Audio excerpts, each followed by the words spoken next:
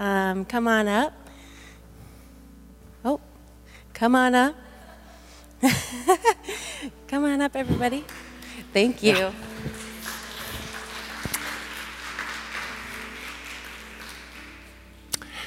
Before I speak, I invited Anthony to read God's word to us. It's a rather lengthy passage, and it's my way of conserving my voice a little.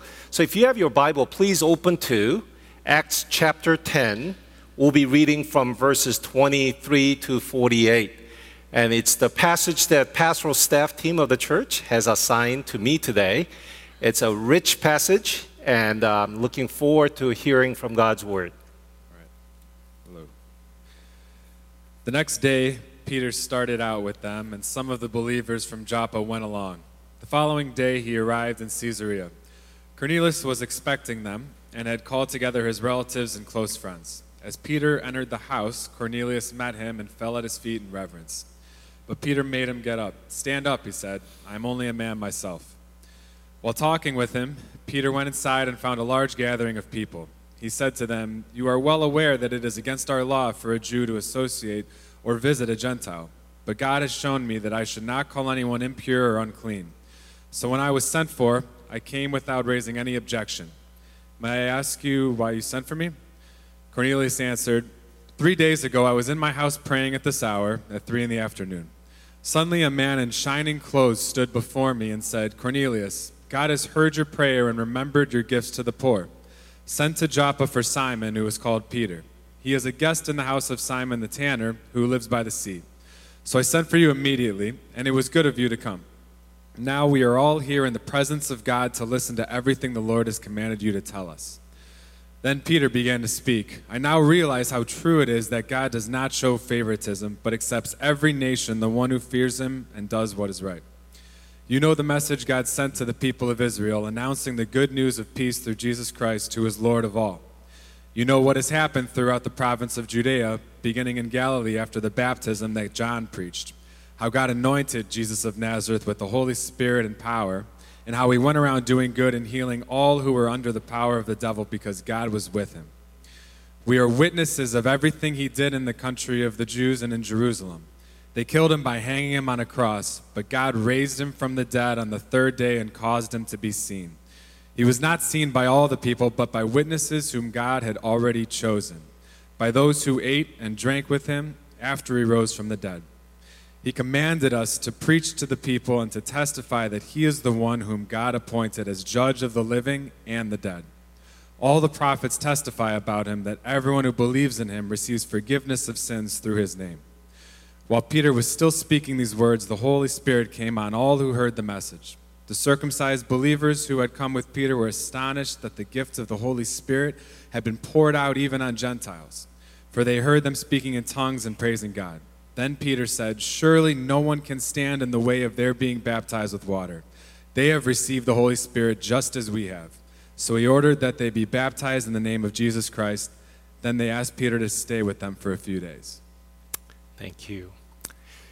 Would you join me in prayer as we prepare ourselves to hear from the Lord? Our gracious God in heaven, we are so grateful that you have invited each of us to this house of worship this morning, that we might raise our voice in praising you for who you are and what you have accomplished through your Son, Jesus Christ. And now we come before you and open your holy word to hear from you, O God. We pray that your Holy Spirit be our teacher and that you would prepare our heart to hear your voice. And we pray all this in Jesus' precious name. Amen. So it was several years ago, I was invited to speak at a pastor's conference in Kansas City.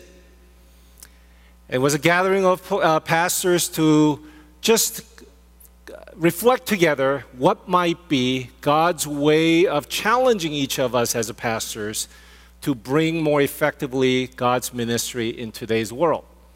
Now, final evening, there was a banquet, and one of the sponsoring churches treated us by inviting a very gifted jazz musicians that they might perform for us. It was a 3-person band. There was a pianist, there was a percussionist, And then there is a bass player. And what they did for us, because not all of us knew all these different genres of jazz, they basically introduced different pieces that represent different categories and genres of jazz. What a treat that was. But then the final piece that they saved for us was this thing called improvisational jazz. And the person who was leading the band, the pianist, explained to us, I don't know if you ever heard improv jazz, but what we're about to do for you is perform a piece that was never done before. No one has composed and written it. We don't ourselves know what that music piece would be like. But one of us will begin, and then we will carefully listen to each other and improv together and produce a new musical piece. What he was talking about was creating an entirely new creation. And that indeed was a magical moment. Including myself, all the pastors were leaning in, listening carefully. And to see these three musicians functioning like a one body. And we could tell from their body language that they were listening into one another as they were trying to figure out together what the next measure should be. Wow. After the piece was done, the leader, the pianist, got up and said that I too am a believer. In fact, he's a deacon of a Baptist church. And then, knowing that he's speaking to pastors, he said this. You know, when I read Book of Acts that account the story of the early church, what the early church did was complete act of improvisation. They did not have church planting manual or the book on church growth. And they certainly did not have a 10-year plan that would guide how the church should go. This was a first-time act.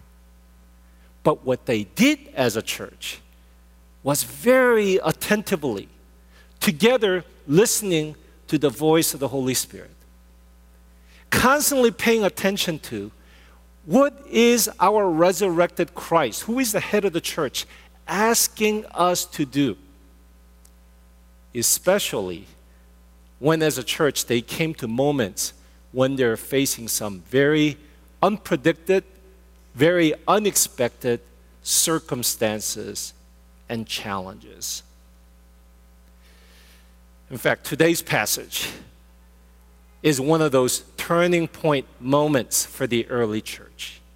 Today's passage is about breaking in of unexpected voice of God, directing church not just to faithfully do what it has done before, but in fact challenging them to now think about entirely new direction that early church never thought about up until that point.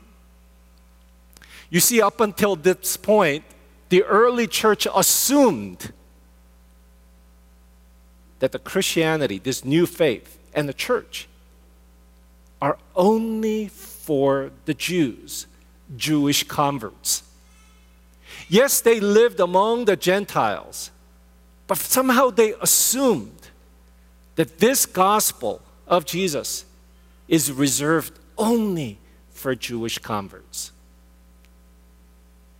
And then this passage comes and completely disrupts those assumptions.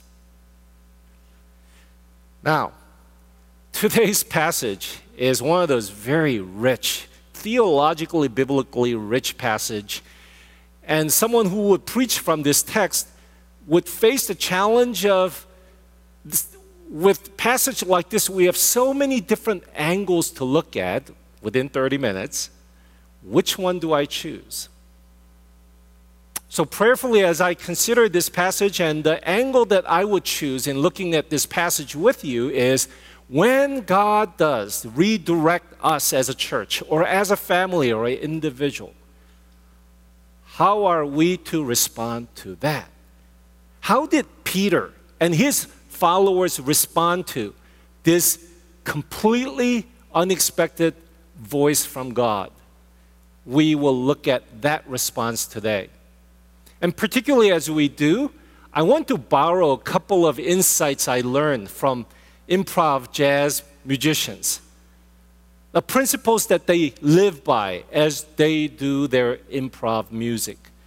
Because I think those insights have also much to offer us in terms of how do we face unexpected voices of our God, unexpected happening as we are attentive to our Lord.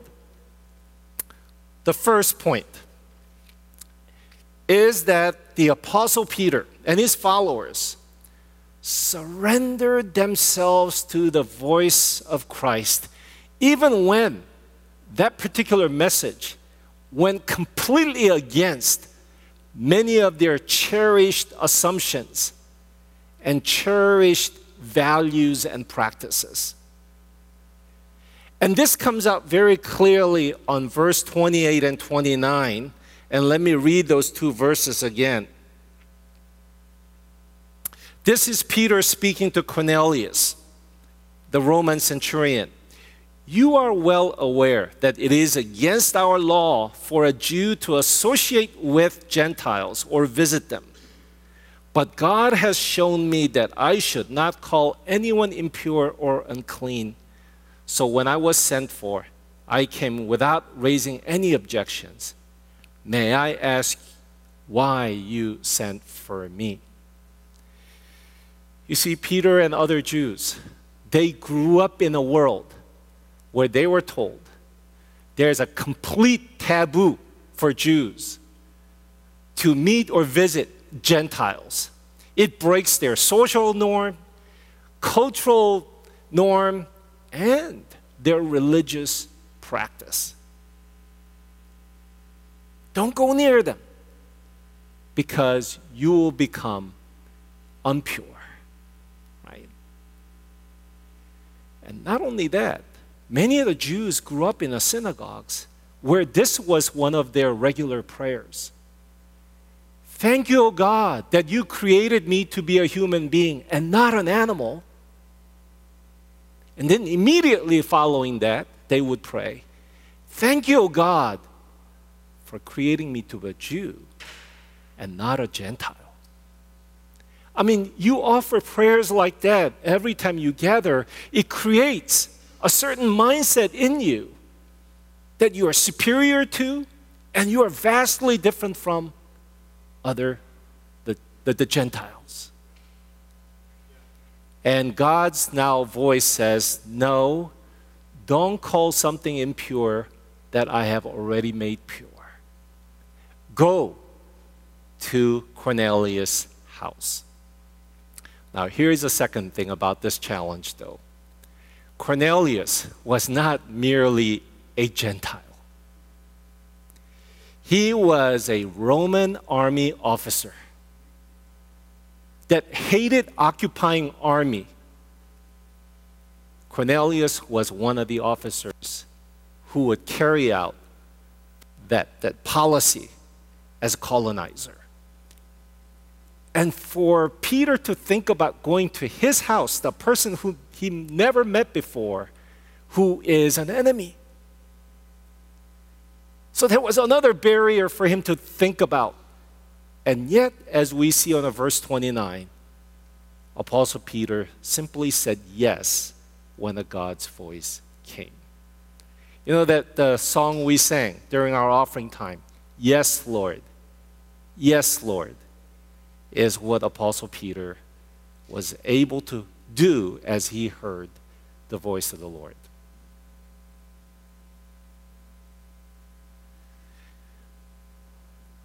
One of the principles that the improv jazz musicians teach us is this. When you are doing improv music work or any kind of artwork, you have to have what they call relaxed awareness. Relaxed awareness. And this is how that pianist explained to us.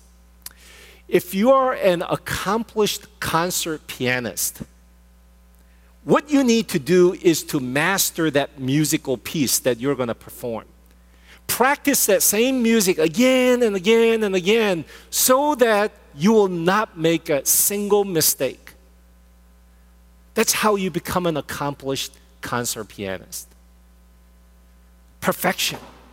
You got to control that music so that you would not err. But, he said, if you're an improv musician, you need to let go of that control. You need to let go of the control of what your next measure would be. And that's a huge thing. It's unknown. And you got to let go of the control that would cause you instinctively wanting to control what that next measure would be. Because if all three musicians who are in that band try to do that, you will not have an improv music that's somewhat coherent, but you would have a three-headed monster, right? Each person try to dictate what should be the next piece, and that would break down all notion of doing improv music. You got to let go of your control. And then as you let go of that control, you are able to be more relaxed. It's not my job. I'm letting it go. And as you become more relaxed, you become more aware of what others are doing, what the other two musicians are doing. In fact, as we were observing what they were doing, they were constantly in their body language leaning into each other. They were trying to listen what each person is doing. Right? Leaning in, listening, relaxed awareness. It is not accidental, I believe, in today's passage, God's voice came to both Peter and Cornelius. And this is what happens at the earlier part of chapter 10. When both these men at different locations were praying to God, and God's voice came to them. It is not accidental that these both men had lived their lives with a continuing posture of listening to God. A life that had a rhythm of prayer that not only expressed our dependence on God, but also a listening posture. God, what is it that you are asking me to do? Posture of listening.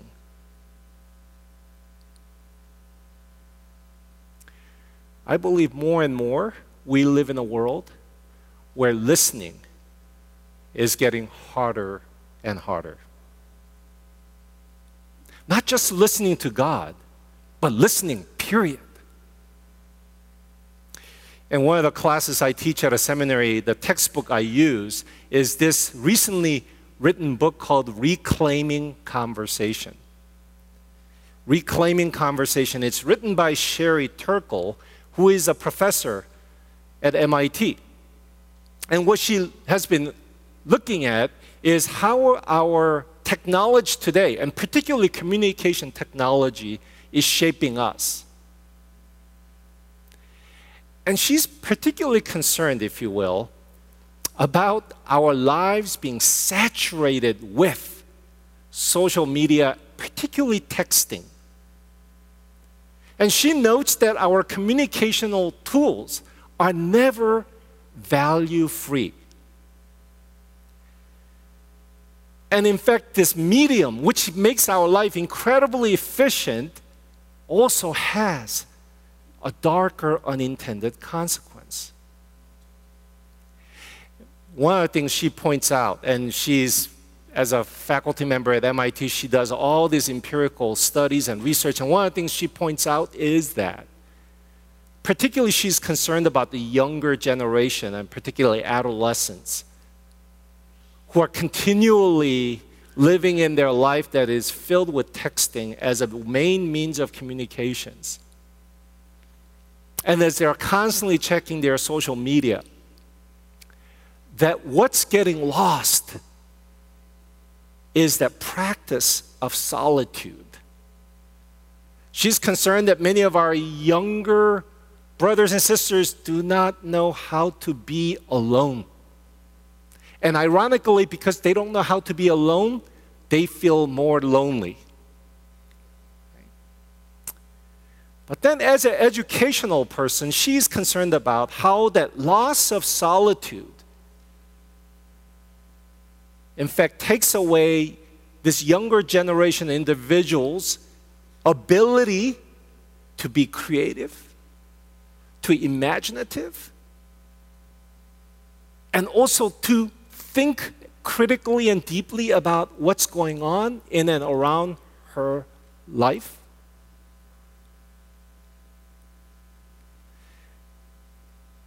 Being alone, being solitude is a art that is disappearing, and she's concerned. But then she goes on to say there's another area that she's deeply concerned about, and that is this. Today's young people's ability to listen carefully with empathy and with understanding of the other person, also is a discipline that's disappearing. She says that the reason why often all of us, I'm assuming, often choose the medium of texting as a way of communicating is because texting allows us to completely control what we want to communicate and how we want to communicate. It's not like phone conversation where you have to hear the other person and you have to improvise. You completely control your communication by texting another person. And when that becomes only means or main means of a communication, it begins to shape our ability to listen. And she is deeply concerned. Now, she's not a Christian, but as a Christian, as I read that book, I completely share her concerns and how that might impact our ability to hear God. Now, notice, important thing about listening to God here in this passage is not just me listening to God alone, but in this passage, Peter comes to even greater understanding of the meaning of God's message to him because he is also listening to Cornelius, this Roman centurion. And as Cornelius explained how he heard God, then Peter begins to have a deeper understanding of, that's what exactly God was trying to communicate to me. Listening to God often involves listening to God together with others. And this is especially important for church. For Holy Spirit speaks to all God's people. And how do we understand how God is speaking to us? We should also have an ability to hear one another together what might be God's voice for us, especially when there might be disagreement about what is it that God is exactly leading us to do, leading us to be. And this is not just for the church, it's also for our family, our marriage. Listening to God together. A couple of decades ago, I had a privilege of being part of a church plant team, worked with a group of friends, and before our church actually got launched, we met together as a small group and studied scriptures together, and we happened to go through Book of Acts. And we came to that point in time when we're about to go, if you will, start our worship service, regular worship service. And before we did that, there were about 30, 40 of us, we decided to have a retreat together as a church. Now, some of my friends who are church planting pastors told me, Peter, that first retreat together is so critical. You need to go out and get a best motivational speaker you can find. Someone who can come in and just fire up your troops. Someone who can come in and say, hey, commit to this because this is going to be the most important thing in your life. Right? And then they even gave me some names. But then, as we were thinking and praying about that retreat, one of my team members said, in light of what we just studied in the book of Acts, it's so important for us to be a church that would hear God together, that would be attentive to the voice of the Holy Spirit. And then she said, and I know this great couple who are Anglicans who are great teachers in listening prayer. Right? We should have that couple come and teach us as a team how to listen to God together.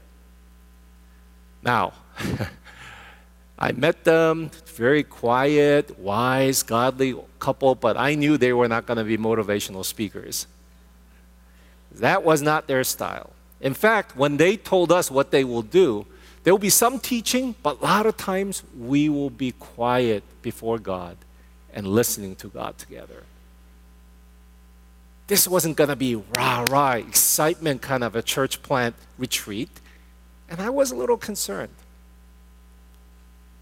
Also, I come from a church tradition.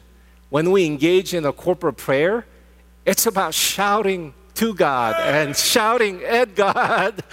And just quietly sitting before God for a couple hours sounds like, oh my gosh, how do you really do that? But that weekend, God taught us an incredible lesson as God used that time to speak to us through many different individuals. We still have to make our plans as a church plant team. In fact, the point of today's message is not for us to stay away from any kind of future planning. In fact, it would be rather irresponsible. Have our plans, but hold them loosely in our hands. And when God breaks in and tells us something different, we should be able to say, yes, Lord. Yes, Lord. Relaxed awareness, letting go of control about how the next music measures should go, and trusting that the God would lead us into our future. And as we are relaxed about that, we are able to become more aware of what God is saying to us and how we can all listen to the voice of this living God together. Now, second principle, let me quickly move into, and that is Peter and Cornelius did not simply just listen to the voice of living God, but when that voice came, and came in such a way that it seemed to break all the norms of their days, even though they did not completely understood what this meant, they were in faith, respond to that and obediently, yes, Lord. So Peter and other Jews traveled to Cornelius' house. And when they went there, they were met by not just Cornelius, but his relatives and other neighbors. I'm presuming that they were all Gentiles. Came to this gathering that Peter came.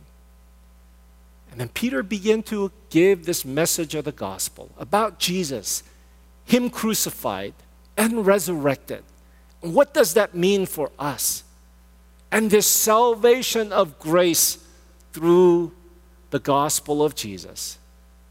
And as we learn in this passage, the Holy Spirit came mightily and entered into each of these Gentile converts. And they begin to speak in tongue. And then this is where Peter comes at the end. Surely no one can stand in the way of their being baptized with water. They have received the Holy Spirit just as we have. So he ordered that they be baptized in the name of Jesus Christ. Then they asked Peter to stay with them for a few days. Something very unexpected happened. As Peter preached the gospel, many of these Gentiles surrendered themselves to Christ, and the Holy Spirit clearly entered into their lives. Now, Peter was probably, at this point, surprised by this unexpected happening because he thought, up until now, the gospel and the Holy Spirit are reserved only for the Jews, and what's happening? These Romans are now turning to God. But then, he was wondering, oh, does this mean now I need to baptize them? Because being baptized now means they're part of this church community. Now, what would other apostles in Jerusalem think about me? That I'm a rogue? That I'm doing something that I should not be doing?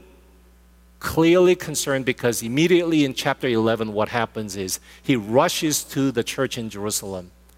And then before other apostles, he's explaining himself, explaining what just happened.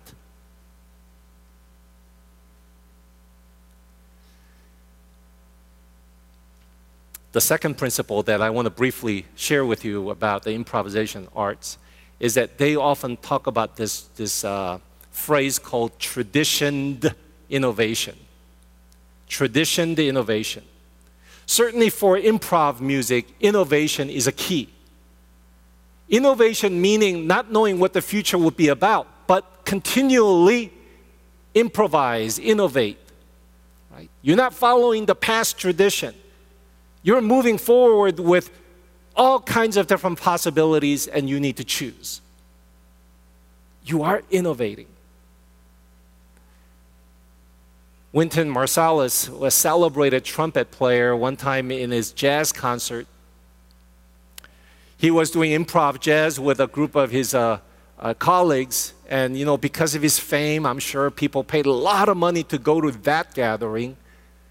So people are just very focusing on the piece that they are making. But then someone forgot to turn off the cell phone. Cell phone went on. And people were shocked and clearly irritated. But you know what Marsalis did? The very next move he made was he incorporated that ringtone into his music, which just amazed everybody, right? Well, that is innovation. What Apostle Paul here did, baptizing Gentiles, Romans, with water, was something that was not done before. But then here's the thing. The innovation musicians say, yes, innovation, but remember the first part, traditioned? How they explain it is, just doing random innovation is not that hard. But if whatever we do is going to be qualified as a jazz, you got to follow certain rules of a jazz, certain rhythm, certain pattern. Otherwise, it may be innovation or it may be improvisation, but it's not going to be a jazz.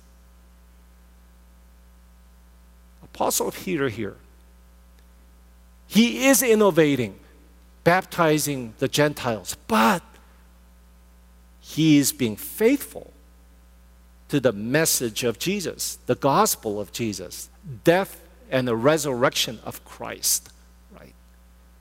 That's what makes what he's doing still the act of church, the Christianity.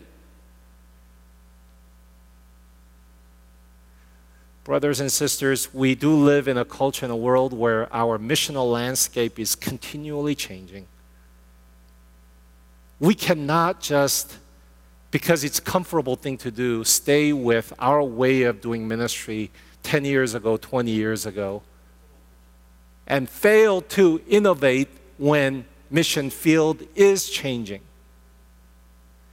But then, chasing after every new trend is also a cause of a concern when you become de-linked with what makes us a biblical Christian community, that traditioned part, the gospel of Jesus, following Jesus in today's world.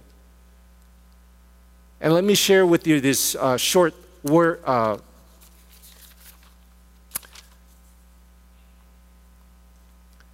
statement from John Stott. And as many of you know, he's a renowned evangelical pastor, missiologist, and scholar. He's with the Lord now. He at one point said this: "It is relatively easy to be faithful if we do not care about being relevant to today's world." It is relatively easy to be faithful if we do not care about being relevant to today's world. And it is easy to be relevant if we do not bother to be faithful. It is doing both, and doing both well, that makes it challenging for us, that causes us to turn to God for His wisdom.